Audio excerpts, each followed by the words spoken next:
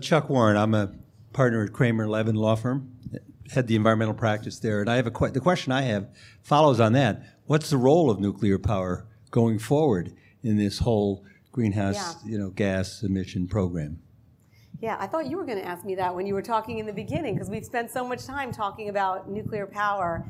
And I would say, and you can see this in our policies already, right? We have ZECs for 10 years. Many other states, New Jersey, Illinois, I think have a similar perspective of, not that nuclear power is the answer. I mean, I think too cheap to meter, too expensive to matter is, we have kind of gotten to that second part of the equation. But so I have not seen any economic case for that new nuclear is anywhere near being part of it. But existing nuclear, also not economic anymore. But can we afford not to have it because of the transition question that you raised? So, what is the orderly transition away from nuclear power that doesn't put us in a position where we need to build new fossil fuel assets that will be stranded? So it doesn't make economic sense, and we have decided it does, at least for 10 years, to subsidize existing nuclear plants that are not economic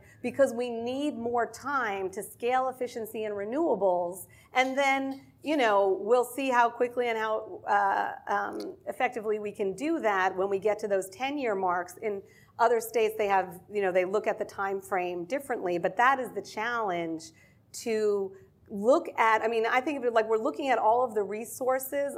We want to look at them on a level playing field and not pay extraordinary amounts for nuclear because that's a more familiar technology for some, and this other stuff that we're talking about that's much more distributed and complicated, it's not all the way here yet, it has no lobbying firm, is not, we don't give that short shrift if it actually is a lower cost, more reliable solution. But in the meantime, we do need to keep those nuclear plants online.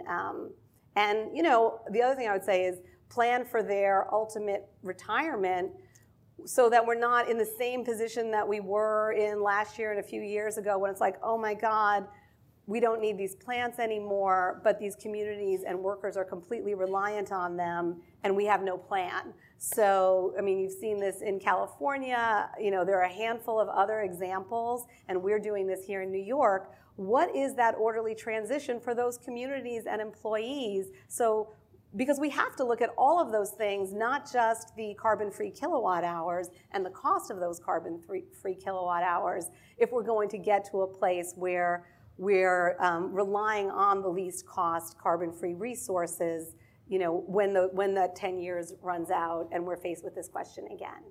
That's essentially the editorial position that I've taken at the Times, to the dismay of some environmental groups who would like to get rid of nuclear altogether, but that seems to me to be very foolish at the moment.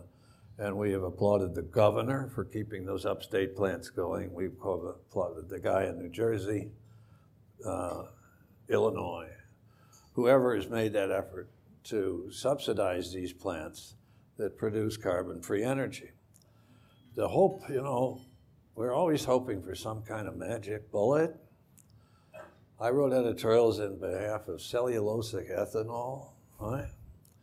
And in behalf of hydrogen filling stations, especially after Schwarzenegger got his car, right? And I've always kind of carried the torch for small nuclear plants. But none of this stuff ever seems to happen. So until it does, we've just got to keep the low carbon sources going as long as we can. And we make that case, even making allowances for the dangerous, the hazardous materials, the inability to store the waste successfully, and so on and so forth. Even acknowledging that, we believe that nuclear power should stay as long as it can.